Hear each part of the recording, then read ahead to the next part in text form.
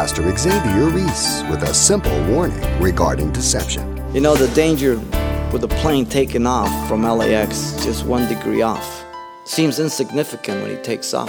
You say, leave him alone. Don't correct it. But the farther he travels, the more he gets off course. If he's shooting for Hawaii, he'll never hit it. That's the same with false doctrine. Don't let anybody convince you, don't argue about doctrine. No, let's fight about doctrine. Let's protect doctrine.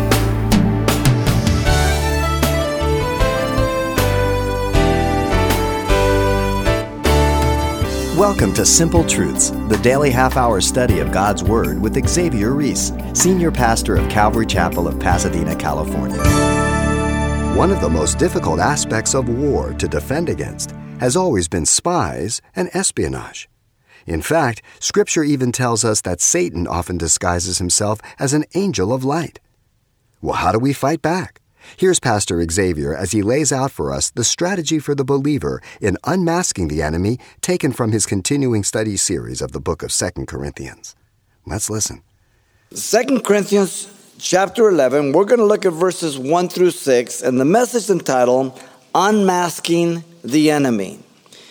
He now moves to the pleading his heart as a broken father who is fearful for his children's deception. This is the true heart of a shepherd. Let's begin here. The Apostle Paul was a spiritual father. Notice verse 1 and 2. The Corinthians were courting, listen, seduction. Look at verse 2. For I am jealous for you with godly jealousy. He gives the reason for his plea for them to be patient with him. So he was not jealous over the Corinthians being taught by other teachers.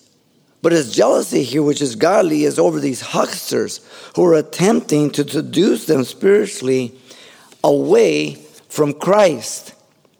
This is the focus, okay? For their protection. Paul was their spiritual father who was concerned about their courting seduction. That's the first reason. Second, verse 3 and 4. Paul was their teacher. The Corinthians were believing lies. The Apostle Paul expressed his concern of the possible violation of their faithfulness to Christ. Paul declared the method of their seduction to be as when Satan deceived Eve in the Garden of Eden. Don't miss this. But I fear lest somehow, as the serpent deceived Eve by his craftiness, Satan created doubt in the mind of Eve. Has God said? So the teachers have said about Paul. Has Paul taught this? Satan contradicted God's word. You shall not die. So had the false teachers contradicted Paul's teaching. He was teaching grace, gospel. They were teaching law, works. Satan charged God with wanting to restrict Adam and Eve's freedom. God knows the day you eat, you will be just like him. And so the false teachers had said against Paul. He wants to rule you. He wants to control you. Paul gave the reason for his concern over their spiritual seduction by Satan. The first being the preaching, underline it, another Jesus. For if he who comes preaches another Jesus whom we have not preached, the Judaizers had come in to proselytize the Christians, as you know. The present condition of the church was due to their false teaching.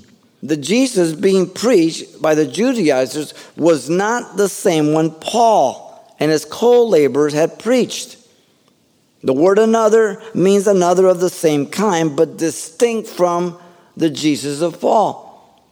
They were not teaching Jesus as the all-sufficient, efficacious, sin-bearing Messiah for the sins of the world and justification of sinners, but the earthly Jesus stressing the Judaism of Jesus in a false way, the law. That's another Jesus. He came to fulfill the law.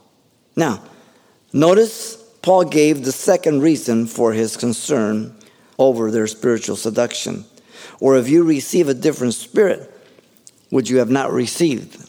Notice, this is the spirit of the false teachers who are teaching their dependency on themselves through their own abilities, it's not capitalized. It's not the Holy Spirit of God. It's man's spirit or demonic spirit. This human spirit is opposed to the Holy Spirit, the one and the only one who can convict man of sin, reveal Christ, and illuminate the understanding of the Scriptures. Jesus made this very clear in John 14, 15, and 16 when he spoke about the Parakaleo, the Paracletus, the Comforter who would come alongside to teach us all things. And then Paul gave the third reason for his concern over their spiritual seduction. He says, or a different gospel would you have not accepted. The gospel is good news because it tells us that God made a way for man to be justified before him as God died for us. And that if we believe upon what he has done, then we can be saved by grace through faith. That's the good news. Anything short of that is bad news. If you have to work for your salvation, you might as well forget it. You'll never make it. Paul charged them of being guilty of allowing themselves to be deceived, in danger of being spiritually seduced. They were of their own will going along with it. 1 John 4, 2-3 says, by this you know the Spirit of God. Every spirit that confesses that Jesus Christ has come in the flesh is of God. Every spirit that does not confess that Jesus Christ has come in the flesh is not of God. And this is the spirit of Antichrist, which you have heard was coming and is now already in the world. This is 2,000 years ago. If it was true then, it's true now. The modern day heretics teach unbiblical doctrines by a different spirit. They teach that people can laugh and bark in the spirit, acting like animals flying around, drunk in the spirit, and you dogpile over each other. Many Pentecostal groups do like this. Some teach about auras, the Vineyard movement through late John Wimber. He used to teach that you can see auras around people, and they tell you, and you can't be demon-possessed, but you can be demonized. They wrap around you, and a whole bunch of junk. Signs and wonders, they even teach you how to heal, even raise the dead. Signs and wonders. Others teach that there are others who speak just like the apostles now. Their revelation is just as good as Scripture. Really? You have the next wave of the prophets. Up there, the Toronto blessing, which I call the Tonto blessing. Okay? The gospel of our day has presented many different gospels. And it's a foreign biblical gospel. It doesn't save men. Paul says, I'm not ashamed of the gospel of Jesus Christ, the power of God unto salvation, the Jew first and the Gentile. For therein is the righteousness of God revealed from faith to faith. The just shall live by faith. He quotes Habakkuk 2:4 in Romans 1:16 and 17. It has power to save. The only one. There is the gospel of liberating theology or liberation theology, where you want to say it. Focuses on social justice and motivated by hate, desire for power and revenge through social rebellion. The pastor of President Obama, I know his name is Reverend Right, but it should be Reverend Wrong. The Sandinista War in the 80s, liberation theology. What's going on in Africa right now? Liberation theology sometimes. You taint the gospel. You use it to build up your forces. There's the gospel of kingdom theology that teaches that we're all going to take back territory from Satan. Putting Christians in public offices and take back the domain and establish the kingdom. Rah, rah, rah. And so we map out the city and we realize that these demons are here, these demons are here, and we're going to just take this territory, and we're going to bind Satan.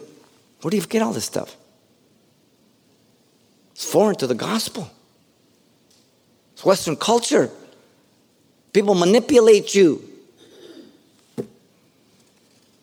There's the gospel of prosperity that declares that it is your divine right to be healthy and wealthy. This is your divine right. You can stay where you are and go to hell, or you can choose to go to heaven.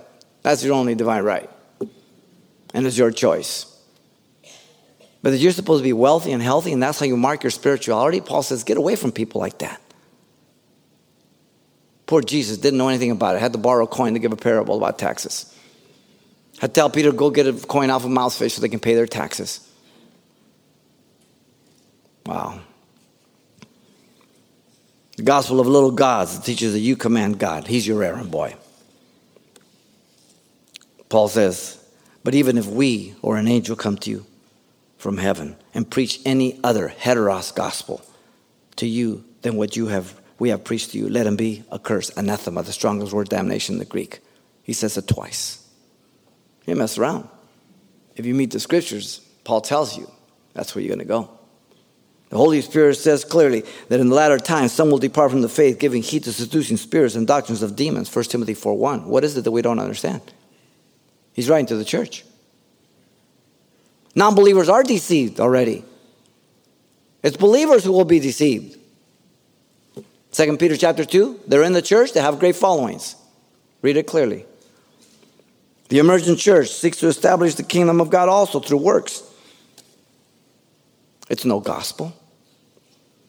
Undermining the word of God and the gospel of grace and salvation. Roger Oakland, a good friend of mine, in his book, Faith Undone, proves the emergent church rejects the Bible as the authority, disdains prophecy, saying Christians have wasted time focusing upon the second coming and despising anyone who takes the return of Christ literally. Listen to their words. One of the proponents, main ones, Brian McLaren of the emergent church, says this. The book of Revelation about the kingdom of God now, he says, claiming that Jesus has nothing to say about the period of catastrophic judgment. In fact, McLaren says this, listen, we are emerging into a new era of Christian faith. As a living color, global community, it is immediately clear that this kind of emergence must lead to a convergence, a kind of relationship that has never, ever existed. You got that right, Jack. He sounds more like a New Ager. Emergence, convergence, the age of Aquarius. The fifth dimension. Amazing. And here goes Christians. Yeah. Because we're not grounded in the Word of God. The emergent church teaches that the life of Christ is only an example to follow, not atoning the sins of the world. They preach a cosmic Christ, the God in you, the Christ in you. It's New Age revived Hinduism. I'm here to warn you. You get to choose whether you believe truth or error. I'm not telling you to believe everything I say without checking. Check me out. Examine it. Study. Paul was their faithful teacher who was concerned about their believing lies. Notice third. Verse 5 and 6. Paul was their original apostle. The Corinthians were embracing, listen, imposters. The Apostle Paul declared the Corinthians he was not inferior to the false apostles. For I consider that I am not at all inferior to the most eminent apostle. Paul's making fun of them here. Paul made it perfectly clear that at no time in any way was he less qualified than these false apostles. He was probably offended that the Corinthians had compared him to these false apostles and teachers. The word considered there is logosomai, which simply means to reckon, to compute, to calculate. The ideas of measuring. And this is what men do without being scriptural. They measure themselves among themselves and by themselves, so they're stupid. Our measure is God and the scriptures. How are we doing? We don't compare ourselves among ourselves. The false teachers were apostles of Moses, not Jesus. Paul had sat down under the feet of Gamaliel, received the gospel from Jesus Christ, discipled by 3 years by Jesus Christ, commissioned by Jesus Christ. Acts 22:3, Galatians chapter 1 tells you very, very clearly. He had nothing in common with the false apostles. It was an insult. Notice Paul made it perfectly clear. He was referring to the Judaizers at Corinth by the title of eminent apostles, mocking them. He is not comparing himself to the 12 apostles. Some people try to interpret this. He's not talking about the 12. The context is false teachers, indicated by the phrase, he who comes, in verse 4, These are the same guys. The reference is not to Peter and James, the leading elders of Jerusalem, because they gave Paul and them the right hand of fellowship in Acts 15, Galatians chapter 1, also chapter 2. He uses the title in sarcastic irony, ridiculing them as they were exalting themselves above Paul. They are identified by Paul as false and deceptive Judaizers. They were false apostles, deceitful workers, transforming themselves into apostles of Christ. That's pretty heavy charges. And by the way, they were his Jewish brethren. The word transform there means only outward as a disguise, not an inward change as the believer. The Judaizers were ministers of Satan who transformed themselves into ministers of righteousness in order to deceive. Verse 14 and 15. That's a heavy charge. And in verse 22, their identity was Hebrews and Israelis. So you can't miss them. The Apostle Paul declared to the Corinthians they were wrong in believing the lie of the false apostles about not being proficient in public speaking. Paul refuted this charge about his inability to speak publicly. He says, even though I am untrained in speech. He was saying, what if it is true? It wasn't. The contrast is, but even if that may be true, I'm not in knowledge, divine knowledge. In other words, what's important? How I speak or what I tell you? The content is the important focus here. You understand? This is what's problem today in the church. People are so mesmerized by the flashy little words. Now people, we're going to do this and that. And that. You know, it's an air burger. You bite down, there's nothing there. Give me a double-double, animal style. The false teachers were accusing Paul of not being professional orator in speech. Contemptible, they said in chapter 10, verse 10. In other words, the word here, untrained, has the article, the speech, referring to a polished lecture in the art of Greek rhetoric. And Paul says, amen. That's not what I do. The word is used for the disciples of Jesus. They perceived that Peter and John were unlearned and uneducated men in Acts 4:13. Wow. He spoke with godly authority and power. But he didn't boast on his personal ability to be able to speak. Then notice Paul affirmed that he was very able in knowledge. There's the contrast. Yet I am not in knowledge. The sharp contrast is clear. Yet, contrary, nevertheless. I am not in knowledge. The gospel of Jesus Christ. Gnosis is what he's talking about here. The context refers to the general knowledge of Christianity, the person of Jesus Christ. The article again is present. The knowledge. The gospel. The word was a key word in the first letter to them, appearing 10 times because they were depending on human knowledge, human wisdom, opposed to God's knowledge and God's wisdom. Remember in 1 Corinthians. So Paul confirmed that he and the others with him had revealed all this plainly before them. He says, how could you believe this? You heard us, you saw us. But we have been thoroughly manifested among you in all things. The word manifested means making actually visible. They had been present with them. They had heard them. They had not hidden anything. They had seen the power of the gospel. The gospel had convicted them, transformed them, brought them to an understanding. How could they believe that lie? You know, the danger with a plane taking off from LAX just 1 degree off seems insignificant when he takes off. You say, leave him alone. Don't correct it. But the farther he travels and the longer he travels, the more he gets off course. If he's shooting for Hawaii, he'll never hit it. That's the same with false doctrine.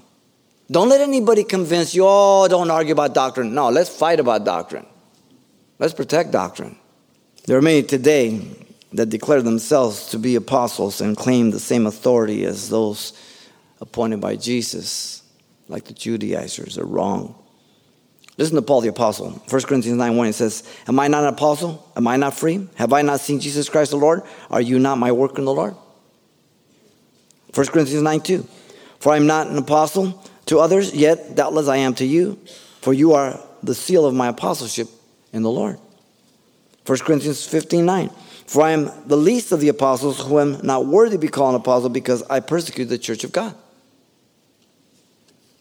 1 Timothy 2:7. For which I was appointed a preacher, an apostle. I am speaking the truth in Christ.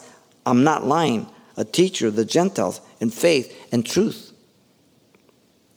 Those who were apostles were anointed, commissioned by Jesus. There are no apostles like that today. You might equate an apostle as a missionary, one sent out. We're called to examine those who claim to be from God and warn others if they're not from God. The scriptures is the standard. 2 Corinthians 13:5 says, examine yourself as to whether you are in the faith. Test yourself. Do you not know yourselves that Jesus Christ is in you, unless indeed you are disqualified? He's warning the Corinthians. Galatians 6:4, but let each one examine his own work, and then he will have rejoicing in himself alone, not in another. Galatians 6:17, from now on let no one trouble me, for I bear in my body the marks of the Lord Jesus Christ. Paul was whipped, imprisoned, beat. Paul the apostle, before he left the Ephesians, the last time he meets with them, let me close with this. Listen to what he says to them. And by the way, these are the elders at Ephesus, leaders. He says, therefore I testify to you this day that I am innocent of the blood of all men. For I have not shunned to declare to you the whole counsel of God. And I stand before you after 32 years to tell you the same thing. I have warned you, I have given you Genesis to Revelation over and over again, and I have not shunned to give you the full counsel of God. Then he says this to them, therefore, take heed to yourselves and to all the flock, among which the Holy Spirit has made you overseers to shepherd the church of God, which he purchased with his own blood. For I know this, that after my departure, savage wolves will come in among you from the outside, not sparing the flock. Secondly, also from among yourselves, men will rise up speaking perverse things to draw away disciples after themselves. Therefore, watch and remember that for 3 years I did not cease to warn everyone night and day with tears. So now, brethren, I commend you to God and to the word of his grace, which is able to build you up and to give you an inheritance among all those who are sanctified. And I commend you to the word of God every time. My responsibility ends right here. I continue to pray for you. I warn you. If you keep coming, I keep warning and teaching you. But you're the one that makes that decision. You're going to be one who's going to submit to the authority of God's word, or one that's going to take people away from that. One of the two. Paul was the original apostle who was concerned about their embracing imposters. Wow. Paul has unmasked the enemy, giving them 3 reasons for his concern about their spiritual deception by these Judaizers. Paul was their spiritual father who was concerned about their courting seduction. Paul was their faithful teacher who was concerned about their believing lies. Paul was their original apostle who was concerned about their embracing imposters.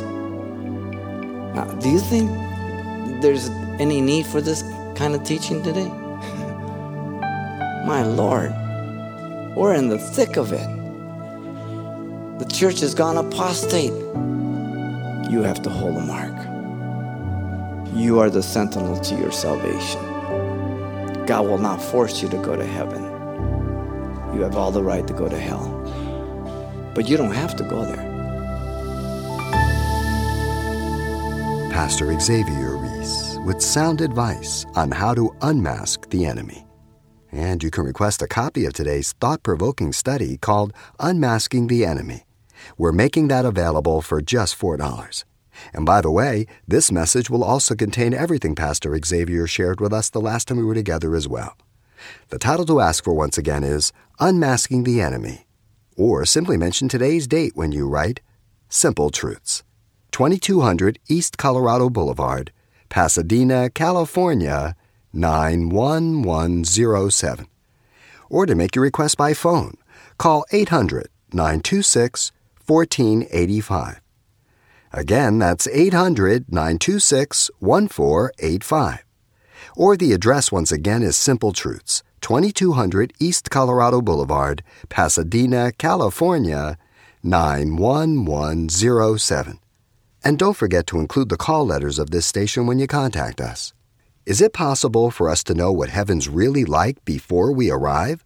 Find out when you join Pastor Xavier Reese for the next edition of Simple Truths.